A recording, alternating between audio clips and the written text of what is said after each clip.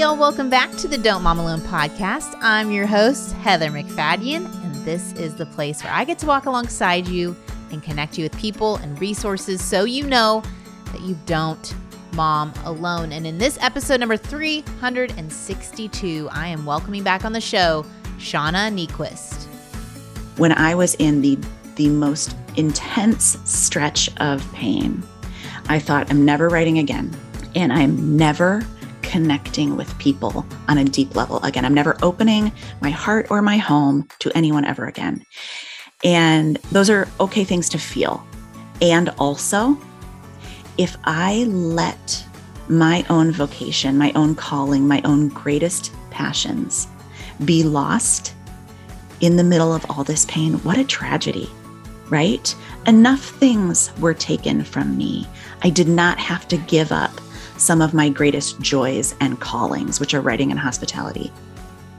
Shauna has come on the show twice before, and links to those episodes are in the show notes. She came in 2015, and the last time was in 2016. A lot has happened since that time in her life, and maybe you can relate because we all walk through seasons of transition, whether we leave something behind by choice or that choice was made for us. And life after a disruptive event or during that transition can feel like starting over, just as much as a move clear across the country. You may be asking the question, who am I here? Even in familiar places and routines. And Shauna encourages us in what to hold on to, what to let go of in those seasons of loss. She's going to equip us with 3 tools for the journey: curiosity, self-compassion, and courage. And we're going to discuss how prayer can tenderize an angry heart. She shares how she hangs on to writing and hospitality. She even helps me figure out what to put on a charcuterie board. It's an easy formula, y'all. Stick around for that. She writes about these things in her new book, I Guess I Haven't Learned That Yet. Such a great title. It releases April 12th. And if you've ever wanted a go-to simple formula for the perfect charcuterie board, stick around for the end of the episode because Shauna gives me a few pointers. Okay, let's get right to it. Here we go. Shauna, welcome back to the Don't Mom Alone podcast. It may have been the God-Centered Mom podcast last time you were here. That sounds familiar, yes. But I'm so thankful to welcome you back, and so much has gone on in your life and so much you've experienced. And so I'm thrilled to just catch up with you and hear more about it. And really, I don't know if you feel this, but as my years keep ticking, I had my birthday yesterday. I feel like thank you. I feel like I know less and less, but yes, some general principles. Like I'm not going to give you tips and like formulas, but I would love to hold your hand. And so thank you for holding our hand and just being a guide in seasons where we're untangling and finding a place to stand when we're trying to find belonging in place. And so we appreciate you doing that.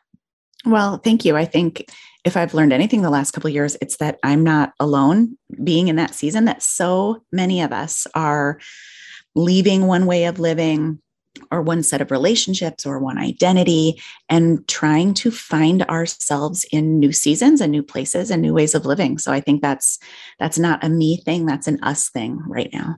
Yeah, it really, every word you wrote, I was resonating with, and also just in talking to lots of people through this podcast, this is such a help. It's such a help that you went first, at least, or you bravely wrote it down and you are guiding us. So talk us through some of your untangling, or just the old to the new, literal moving, but there's more than beyond just moving locations for your story. So talk to us a little bit about that. Sure. When I look back on it, I am a classic overstayer. I'm a holder honor. I'm the last one to know, like, when it's time to move on to the next thing. And for several years, my husband has been saying he wanted to move away. He wanted our life to look different. He wanted to be a part of a different kind of church. And I couldn't picture it. That didn't feel right to me. I wanted the exact same thing I had always had. I valued security and familiarity and stability. And I was sort of the last one to know that a lot of the best things in our life that were wonderful for that season, they had ended. Our connection to our church had ended. Some key friendships had ended. my husband's job at the church had ended.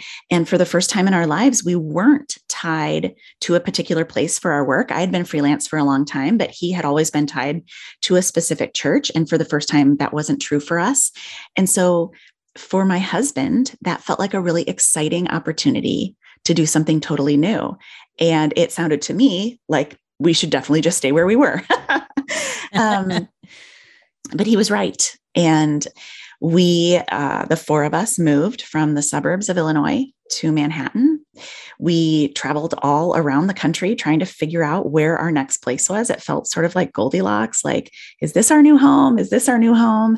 There are a lot of great places in this country and places that would have worked wonderfully, but there was a sense of every door we tapped on moving to New York just flung open. And there was a really clear sense of kind of the cards falling this way. And it really surprised us. It's not something that we had considered, but our lives look really different than they did 5 years ago. And I think I'm really grateful for that. I think one of the things I would never say, like, wow, I was so brave and I chose to make some really great changes. No, I was not brave at all. I was terrible. I literally white knuckled the whole thing. But I'm really grateful for where we ended up, and I've learned so much, and I'll go through big changes in a really different way moving forward than I have in the past. It's not as scary. It's much more possible. We have so much more within us to bolster us and move us forward.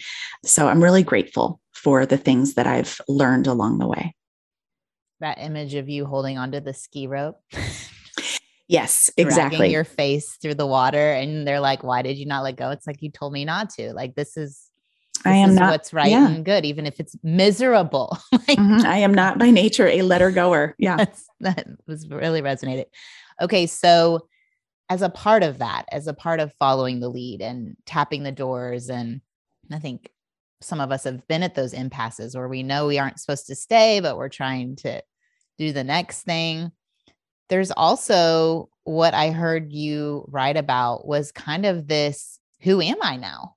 Mm-hmm. If so much of who I was in that place with those people generationally, I have roots, and it's just like, okay, it's me, it's this body, it's these people. Talk to us about that process.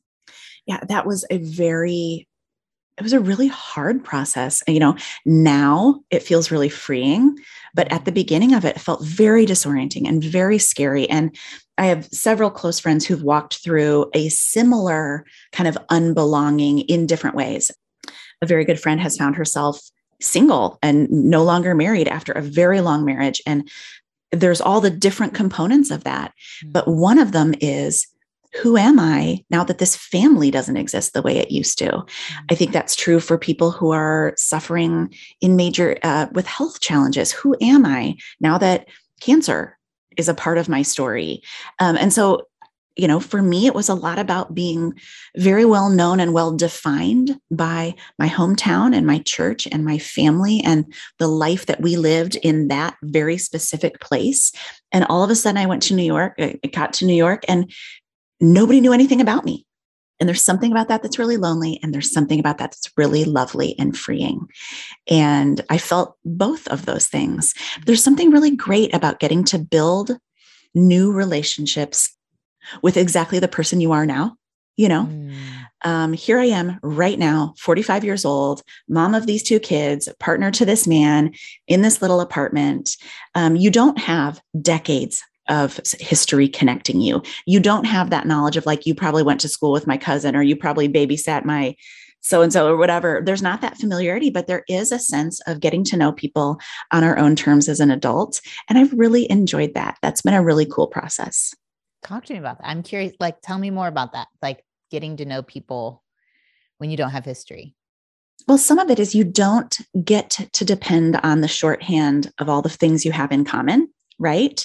Or all the shared experiences, but you get to connect on new things, maybe things that are a part of your life now that weren't forever, or you get to, I think it's made me more curious about other people. Tell me about your life. Tell me why you live here. Tell me what brought you here. Tell me what you lost or had to give up in order to get here. I'm a lot more curious about other people's stories. And I think when you've been through a really hard season, you become much more aware of the pain other people are carrying. And you start to hear different things in the way they tell stories. And you start to recognize things in other people's stories and say, yeah, that was hard for me too. Or I thought my life would always be this way, and now it's this way. And that's hard too. I think those connections are really important. I remember meeting someone, a new mom. She's actually had married a widower, and I was hearing her story, and she just like flippantly like, well, we know suffering. And I thought, this is it. Suffering sees suffering. And there's a connection point there when we're willing. And there's a vulnerability with a new person sometimes of like, okay, we'll go here and let's see if you'll follow me. And maybe there's going to be a depth that I haven't experienced with people I've known for decades, because of this newness. And I have nothing to lose. Like if you reject me, that was a conversation. That was it. That's all I lost. That's absolutely true. And if there's a strong sense of connection, you get to move forward together. Yeah. If there's not, that's okay. I think I realized how many relationships I had been staying in because the history was really valuable to me. Wow. But we were really different people at this point in our lives. And to get to say that, and to get to give each other a little freedom and space is not a bad thing. It's very hard to have relationships end, but it's not wrong every time. And that's been a hard thing to learn, but a very real one. Not every relationship is for forever.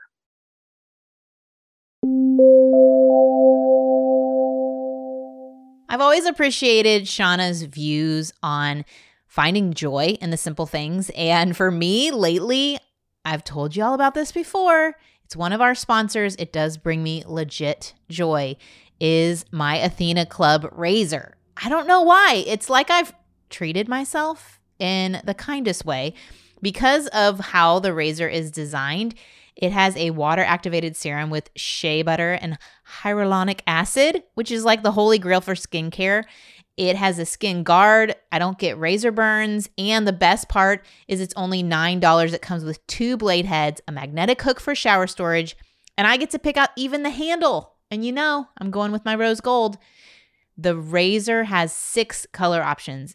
You can even do black and white razors, which you've never seen before in other brands. So if you don't want to have to worry about running out of refills, or like I had done in the past, stealing your spouse's razor that gets dull and overused, you need to check out Athena Club razors. And please, please, please try their Cloud Shave Foam. It's amazing. I've never experienced anything like it.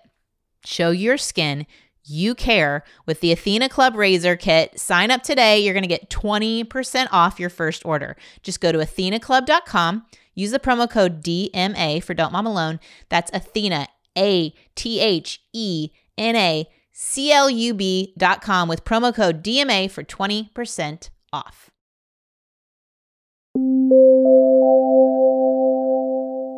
Okay. I just had 7 questions hit my head at the same time, and I'm deciding which rabbit trail I want to go on. Sure. Because I have my finger in your book at a spot that has impacted me to the point that it changed my quiet time this morning. So, wow. And it goes along with what you just said. Okay. Relationships are not meant forever. I think with moms. Yeah. And you've experienced this, I'm sure, even with moving, but you have your mom friends when they're babies. You have your mom friends when they're like elementary, and then you get into like teen years and it's a whole new set, I feel like. It is. But then there's the ones that you just stick, but there's a little ebb and flow, especially if you choose different schools, and knowing, am I holding onto the rope? Right. It's time to let go. How should I respond? And then sometimes there's an actual conflict. Mm-hmm. And how do I respond? And what I'm going to reference is on prayer in your cold moon section. Mm-hmm. And the prayer you started praying for a relationship that was challenging. Mm-hmm. And the 4 pieces. Mhm. Do you want to describe it? Do you want me to read to you? No, go for it. You read it. I'm going to get it wrong. Just yesterday, I know. Like when someone you just write asked your me, own book. yeah, Yes. yeah. Someone just asked me a question like, well, I know you said this, and I gave completely the wrong answer. They were like, that's not what you said. Oh, okay. So I'm going to let you do it. It's like these books are years in the making. You edit them 1,000 times. Did I keep that in or did I take that out? How did I phrase it the second, third, 10th time? Okay. So you took the words of union, protection, joy, sanctification, and you made them your own: support, blessing, delight, Christ-likeness. And you would pray those 4 things for Aaron, for Mac, for Henry. And then for your friend, when you're like not knowing, where do we go next? I feel like praying these things over friendship, whether something changes externally, something shifts internally. 100%. Yes. Okay. So do you want me to read it? Sure. Okay. I prayed for union, that my friend will be connected and supported, and that at some point I'll be part of that with them again. I prayed for protection, that they will be kept safe, body, spirit, heart, that nothing will cause them pain, not even me. Not even me. Huge, because sometimes it may not be them. I prayed for joy. I asked God to bring joy into their life every day. I thought about some things they love, experiences, moments that I know would be joyful for them. And even though I won't be part of them, I asked God to bring those moments and experiences in their life. And I prayed for their sanctification, that Christ-likeness, that they will be brave and kind and generous, growing in tenderness and love for others, and willing to stand up for what's right. So tell us about these prayers. I want to know more. Well, there are some friendships that end naturally. Like you were saying, like our kids went to junior high together, but they're not going to high school together, and no one's heart is being broken. It might be like a little sad, but it's not a breaking. It's just a transition, and that's okay. This was different than that. This was a person to whom I was very committed, and something broke between us, and we both knew it. It wasn't unclear, and it was broken. And I tried to fix it. And in those months, it wasn't fixable. And I wanted to be a good friend, but I couldn't interact. So how do you be a good friend when you can't pick up the phone or text or stop over? Like, how does it work? And it troubled me. And I think that's a thing to pay attention to. When a relationship transitions and you feel some freedom about it, that's a good thing to pay attention to. When it like causes you a lot of pain, when the broken, and again, this isn't a transition, this is a brokenness. It's a different thing. Yeah. And so I thought, I'm just going to keep praying because I need, this is a way that I can care for this person, even though we're not in relationship right now. And I noticed how much it tenderized my heart.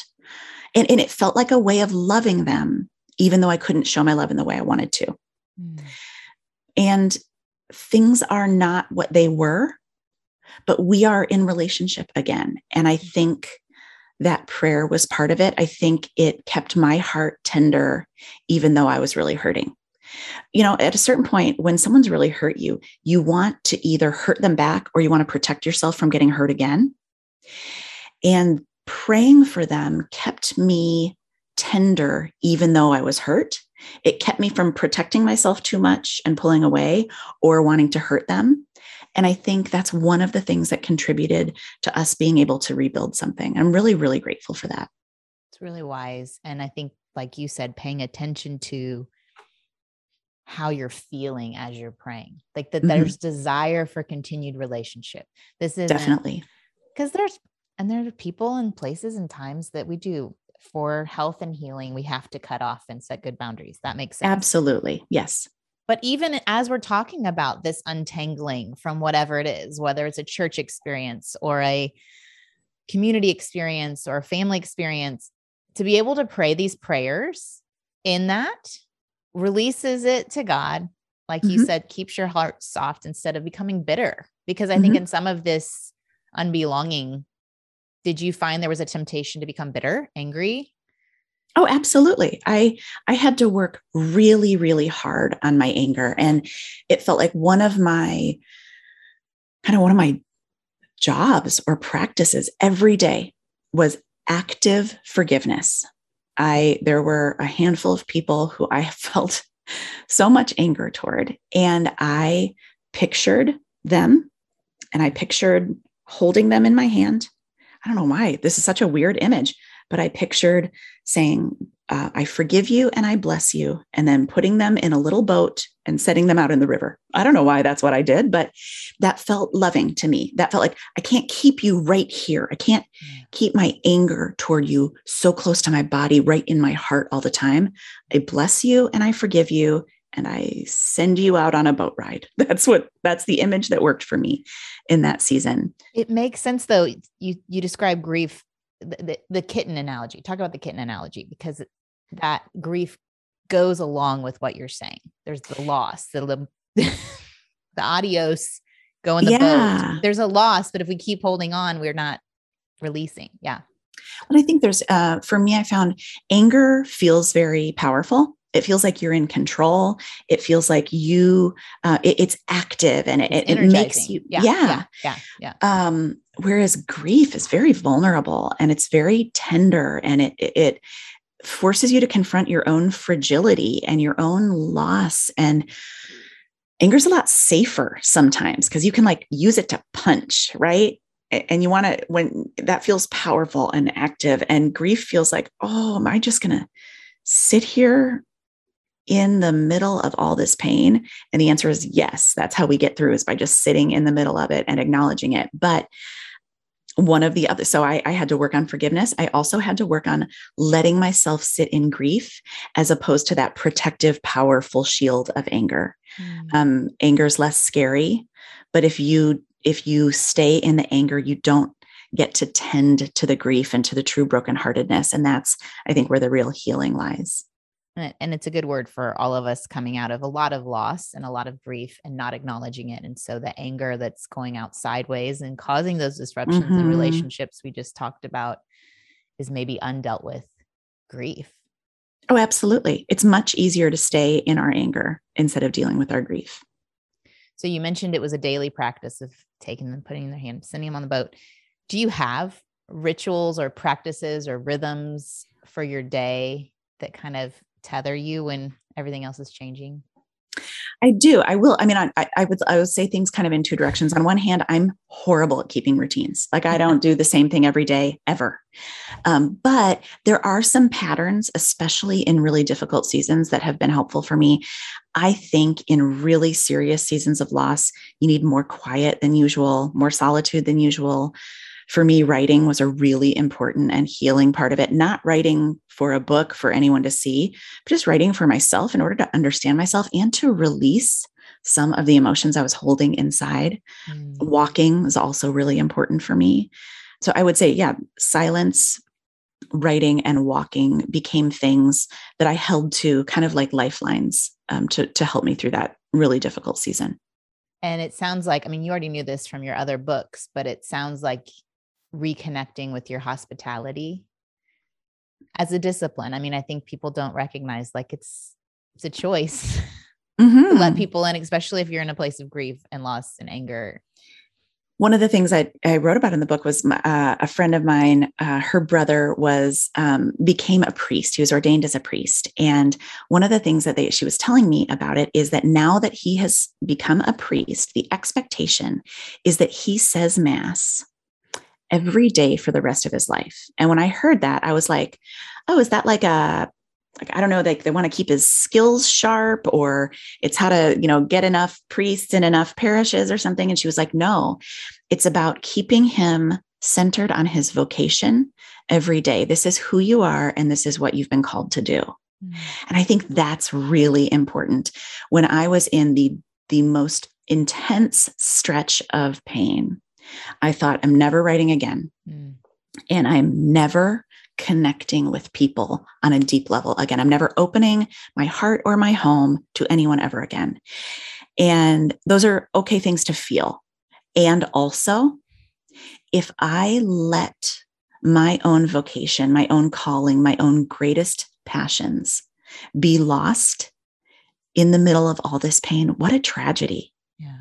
right? Enough things were taken from me. I did not have to give up some of my greatest joys and callings, which are writing and hospitality.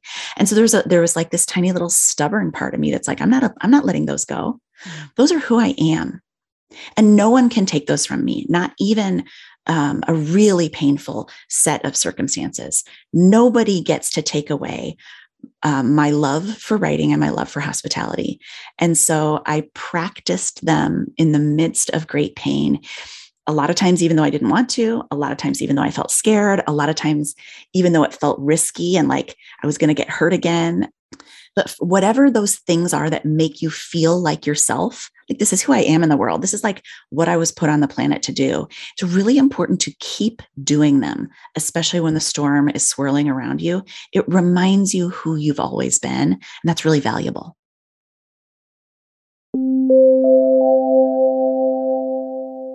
So Shauna lives in New York, and I have told y'all in a previous episode how I went on my New York trip and how I am obsessed with one of our sponsors' products. The Rothy's sneakers just changed the game for me. First of all, they were super comfortable walking all those steps. I've never had more steps in a day than walking around New York City. Also, they could get filthy and I didn't even worry about it because I can just toss them in the washing machine and they come out looking better than new. They also are super cute. I got a pair in my colors. A little bit off-white for me is my color as a spring, and a bright blue. So if you want to check them out, I would highly recommend it. I even get to give you a special coupon code. As a Don't Mom Alone listener, you can step up your shoes and accessories this spring. Get ready to be asked, are those Rothy's? Get $20 off your first purchase at rothys.com/DMA for Don't Mom Alone. That's Rothys, ROTHYS.com/DMA. Check out their point, the flat. They have ankle boots and loafers and men's shoes, so much more over at rothys.com/DMA. This episode was also brought to you by Crossway and Kevin DeYoung's new book, The Biggest Story Bible Storybook. The Bible is a big book about a great God from beginning to end. Each page tells about the God who created the world, acted in history, and continues to act in the present. Beginning in Genesis and ending with Revelation, DeYoung retells the unified story of Scripture through 104 easy-to-read Bible stories. Each reading is coupled with beautiful illustrations by award-winning artist Don Clark and concludes with a reflective prayer. It's perfect for bedtime stories or to read together as a family. Both children and parents alike will experience afresh the captivating story of the Bible in an easy-to-understand, compelling way. Pick up a copy wherever books are sold or visit crossway.org/plus, PLUS, to find out how you can get 30% off. That's crossway.org/plus to get 30% off.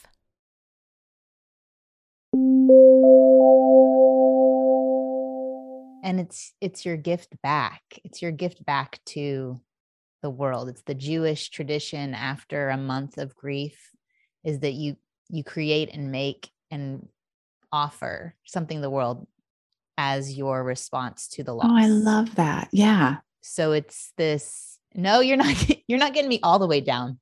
Yeah. Okay.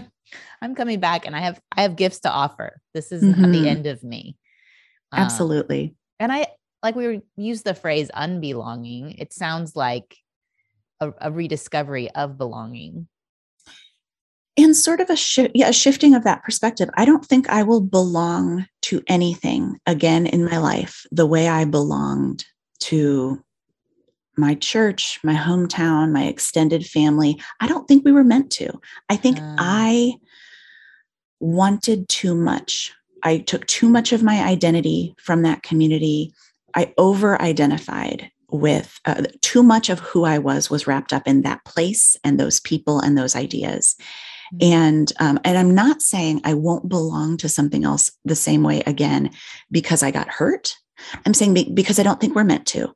I think we're supposed to belong primarily to ourselves and to God and to our marriages if we're married and to a couple other people in the world. But I don't know. And I don't know that that belonging has to last forever in order for it to be valid. I think we need to be known by a handful of people and cared for, and we need to care for them and know them. But I think gaining our identity from any other group or job or role, anything outside of ourselves, is signing ourselves up for some pretty serious heartache. It's interesting to me when I was thinking back to our previous interviews. And at the time, it felt like God already had you on this journey of letting go. And it was through Henry's words of, I want more of this. I want more of us together, of what you're talking about, of the belonging, of you not leaving to go speak at a thing and burn out. I mean, I think you were in Dallas when you were just like, I'm over. Yeah. I'm over it. But what a grace that you leaned into that shift in your heart and your home before even this other seismic shift. Like, I can't, like, God is so compassionate that he knows what's coming before we do. And if we remain hard-hearted to those promptings of our little people or whatever, I think we actually can miss the grace a little bit. And do you think back to that choice of you making those steps closer to home in that season? Oh, I'm so grateful. I'm so grateful for those choices. And then it does feel like my whole journey the last 10 years has been away from what I do out there toward what I'm building in here, meaning in my own heart, in my nuclear family, in this little apartment, in this little neighborhood. My life is getting a lot smaller. And I think that's counterintuitive and countercultural, but I really, really think it's the right path for me. It's not necessarily the path we all have to take, but it's the right path for me. Yeah. I think that offering it as an option, I was just reading in Matthew 18, where the disciples are asking God, who's going to be the greatest in the kingdom? And I've read it so many times, but somehow it hit me. He says, turn and become like these children. Like there's a flipping a switch. You're wanting greatest in a ranking and a ordering and a better than, and turn away from that concept and become like this child who is curious, compassionate, the things that we're talking about. And it's not necessarily size of platform. He's not talking about those aspects. He's talking about your posture. And so before we go, I'd love to hear some of the postures you've adopted in this season of finding belonging with you and with your people. What have you found to be the most valuable? You kind of mentioned it when you meet a new person, to be curious about their story. What other things have you found to be valuable? I mean, the title of your book gives away one of them. Right. So, I keep saying that this season in my life is all about self-compassion, curiosity, and courage. And I think those three things work together and separately in some really interesting ways. But I think whenever you find yourself in a season of great change, those are the tools that you need to get through. And as a human entity right now, we are all living through a season of of change upon change upon change upon change. And so I think to consider, self-compassion is speaking to ourselves the way we would speak to other people. It's just really simple, giving the same graciousness and respect and kindness that we quite easily offer to other people. But a lot of times I know I don't give it to myself. Curiosity is just giving yourself the freedom to be a learner again, instead of being an expert, instead of having to know the answers. It means, for me, it's been the portal to some really interesting friendships. When every friendship, like we were talking at the beginning of the conversation, when every friendship is based on either shared history or what we agree on or what we hold in common, that's one thing. But when you spend time with someone and you say, hey, teach me about that. I've never been to the part of the world that you're from. Can you tell me about it? I've never practiced this tradition that your family observes. Tell me about it. Curiosity is such a bridge to meaningful connection. And then courage. This has honestly been the hardest one for me. When I go through really hard things, I lose my bravery a little bit. I just want to hide. I want to stay home. I want somebody to protect me and take care of me. And I have had to work really, really hard to recover my sense of courage. But when I do it, I know that I feel more like myself and I feel more proud of myself. And so I think those three tools, if you're going through any sort of storm or chaos or season of change, curiosity, self-compassion, and courage are the tools to keep with you along that journey. What have been some courageous things you started with? What did you start with? The first couple of things that come to mind, I think forgiveness is really scary. And I think it is really hard. And it's like an extremely aggressive workout, but for your insides. You know what I mean? It's like you're really doing some hard work. Yeah. And so I've worked really, really hard to be a person who forgives. And then, getting to know a whole new group of people, especially after you've been really hurt, is hard. And that has taken some courage. And then I would say the third thing is, in the middle of the worst of my hardest season, I said, I'll never write again. I'll never show up in public again in any way. It's too hard. It's too scary. I can't manage the weight and the feeling of exposure. And it's just too much. I can't do it anymore. And I still wonder that sometimes. I don't know necessarily what the future looks like, but I know for right now, I committed to finishing this book. And so I did. And that felt really difficult. This book was the hardest one for me by a factor of 100. And it really required a lot from me. And it's not perfect. The second you publish a book, you immediately see all the things you got wrong. You're like, oh shoot, I forgot to say that. And I should have said this. And or you do all these interviews and you're like, why did I put that in there? That's amazing. Totally. I just came up with that right now. That's so good. Yeah, no, it's hard. It is hard. It's very hard. Yeah, it is. And I'm also I'm really proud of having made it. It's wildly imperfect. That's okay. It's not for everyone. That's okay. But I got it done when I didn't think I could. And I'm grateful for that. I'm proud of that. I feel like I know you better after reading it. And I think that's a gift there's a hospitality in your home. We talk about that, putting out the charcuterie. And then there's a hospitality of heart. And that's brave to let people peek in to what matters to you and what you've been through, and not necessarily even documentable outside things, but internal heart journeys. It's very kind to let us in. So thank you. Thank you. That, it's interesting that you made that connection. I think the core of my vocation is hospitality. And one of the ways it manifests itself is through writing. So it means a lot to me that you saw that and felt that. Thank you. Yeah. And I mean, like you said, you take truths and you bring them to the streets and you help us walk in them. It's different from like having these heady things that no one can attach to their own lives. It's another thing to hold the door open and say, sit on the couch with me and let's process this together, so that then you walk out and you are living in a new way that's more gracious and open and connected. And so I feel like you do that very well. Thank you. That's really meaningful to me. Thank you. Well, I appreciate it. Very last question. I'm making charcuterie. What do I put on it? What cheeses would you pick right now? You said 2 cheeses. What are they? Okay. So you've got a cutting board or a sheet pan. Yeah. I would start sheet pan idea. Sheet pans are my favorite because tell me. For me, during the pandemic, especially, we could not be in each other's apartments. And so we gathered in our courtyard, which was like just a lifesaver. But it meant that every time I made a cheese board, I was trying to carry it down 3 flights of stairs, and then I was setting it on the ground. And so like, if it didn't have sides, it's like treacherous, right? And the ants and anything. Yes. And like it's slidey down the stairs. And so I started using like a little half sheet pan. And it's perfect.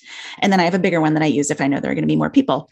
So I would say start with a sheet pan, 2 cheeses. I tend to do like a hard cheddar or a Dubliner or some like sort of Vermont white cheddar, something like that. And then something soft, either like a Boursin. Everybody loves that, or a goat cheese. When you say Boursin, is that Boursin? Am I saying it wrong? Oh my gosh. You just, today years old. Boursin. I had a souffle last night with crab and what did you say? Boursin. Oh, there's a Z. Oh my gosh, my world. I'm going to sound so smart in my next time. I could be wrong. That's how I say it. No, it sounds amazing. I love that. Okay. Boursin, like people, Boursin. People love it. So one hard and one soft. Yes. And if you're only doing 2, I wouldn't do like a blue or like super stinky or anything like that. I would do like a a cheddary, very kind of, but a little sharp, and then something soft, either a Boursin or a goat cheese. Okay. And then I would add at least one kind of meat. And I think your fave. Prosciutto would probably be my fave. I don't really eat a lot of the meats when I put them out, but other people do 100%. I'm not a huge meat eater. Okay. I'm a huge cheese eater. Cheese and bread and tomatoes, I could just live forever. So the meat, to be honest, I put out for other people, but they love it. And prosciutto is usually the first to go, or some kind of salami that's not too spicy. And then I try for one vegetable and one fruit, and then something dried, and then a nut. So if I have little grape tomatoes or like a cucumber sliced, and then either an apple or some strawberries, and then something dried, like either, figs or apricots or raisins or any little dried fruit, and then one kind of nut. And then olives and pickles are like if you have them, they're nice to throw out there, and then at least two kinds of crackers or bread, because someone's always gluten-free. Like, I feel like there's lots of options. I love the Trader Joe's fig and rosemary. I think those are incredible. They also have a red scalloped red pepper cracker. It's so good. It's very spicy. Okay. It's delicious. Okay. I also like their little pita crackers. Oh, yeah. But I also think I'm partial to Triscuits. If I were like walking into like a grocery store, straight for the Triscuits. Those are my number one. Okay. Yeah. And then with the hard cheese, do you cut it ahead of time, or do you let the people cut it? I cut it ahead of time. Okay. If it's like a fancy cocktail party, which I don't have, but if I did, and I had like a beautiful kitchen island and I had like a beautiful board, then someone can stand there with their glass of wine and cut, right? But what I mostly do is a tiny little apartment where our, cheese board is on our coffee table, or literally a picnic where it's on the ground, and nobody needs to be like on the ground trying to work a knife. You don't need that. So nobody wants that. No, that's good. I think it is like a little more chic to have like all the fancy knives. I just go ahead and slice it all so that you can just grab everything you need is bite size, and you can grab it all. And it doesn't have to be beautiful, and it doesn't have to have like, edible flowers on it. It just making the flowers out of the salami. No. I mean, I appreciate it. I don't do it. No one's doing this. Okay. No, sheet pan. That's all you need. This is so good. I'm so thankful you helped us. And I think it's thoughtful. What you did was thoughtful, and that's what people love. They don't need it to be perfect. They want you to know. They want to know, oh my gosh, she thought of me ahead of time. Yes. She put these together. That feels loving. And it's not about what it looks like. It's about feeding people. It's about people feeling like I came here hungry and you met my need. That's what it's about. And really my need, like I'm pointing at my chest. Like, yeah, 100%. Yeah. It's not about the food. It never is. Never it is. But it is, but it's not. Well, thank you so much, Shauna. Y'all I guess I haven't learned that yet. It is coming out this week. And so you are going to want to copy. You know what? For you moms, you are going to love how Shauna has written this up with these essays you're going to feel like you've accomplished so much when you've read a story and you've connected. And then you're like, oh, I don't have to read 72 pages to get through one chapter. That is true. They are very short. They're bite size. It's almost like how you cut up the cheese. You did it. It's true. You cut it up for us. Thank you. All right. Well, thanks for being with me again. And y'all will link to the other episodes. You want to hear more Shauna, which you do. Thanks y'all for listening. I hope it was an encouragement to you, especially if you can relate to Shauna's season of unbelonging.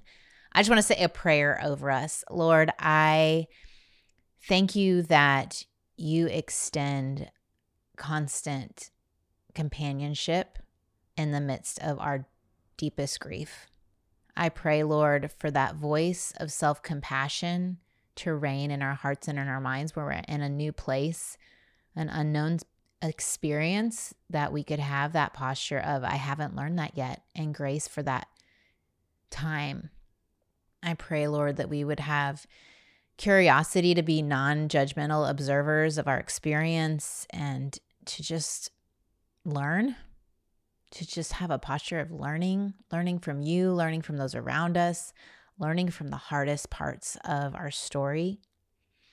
And I pray for courage to keep going when everything is flipped upside down, courage to reach out to a new person and extend hospitality or wherever you lead us when it seems easier to stay hidden.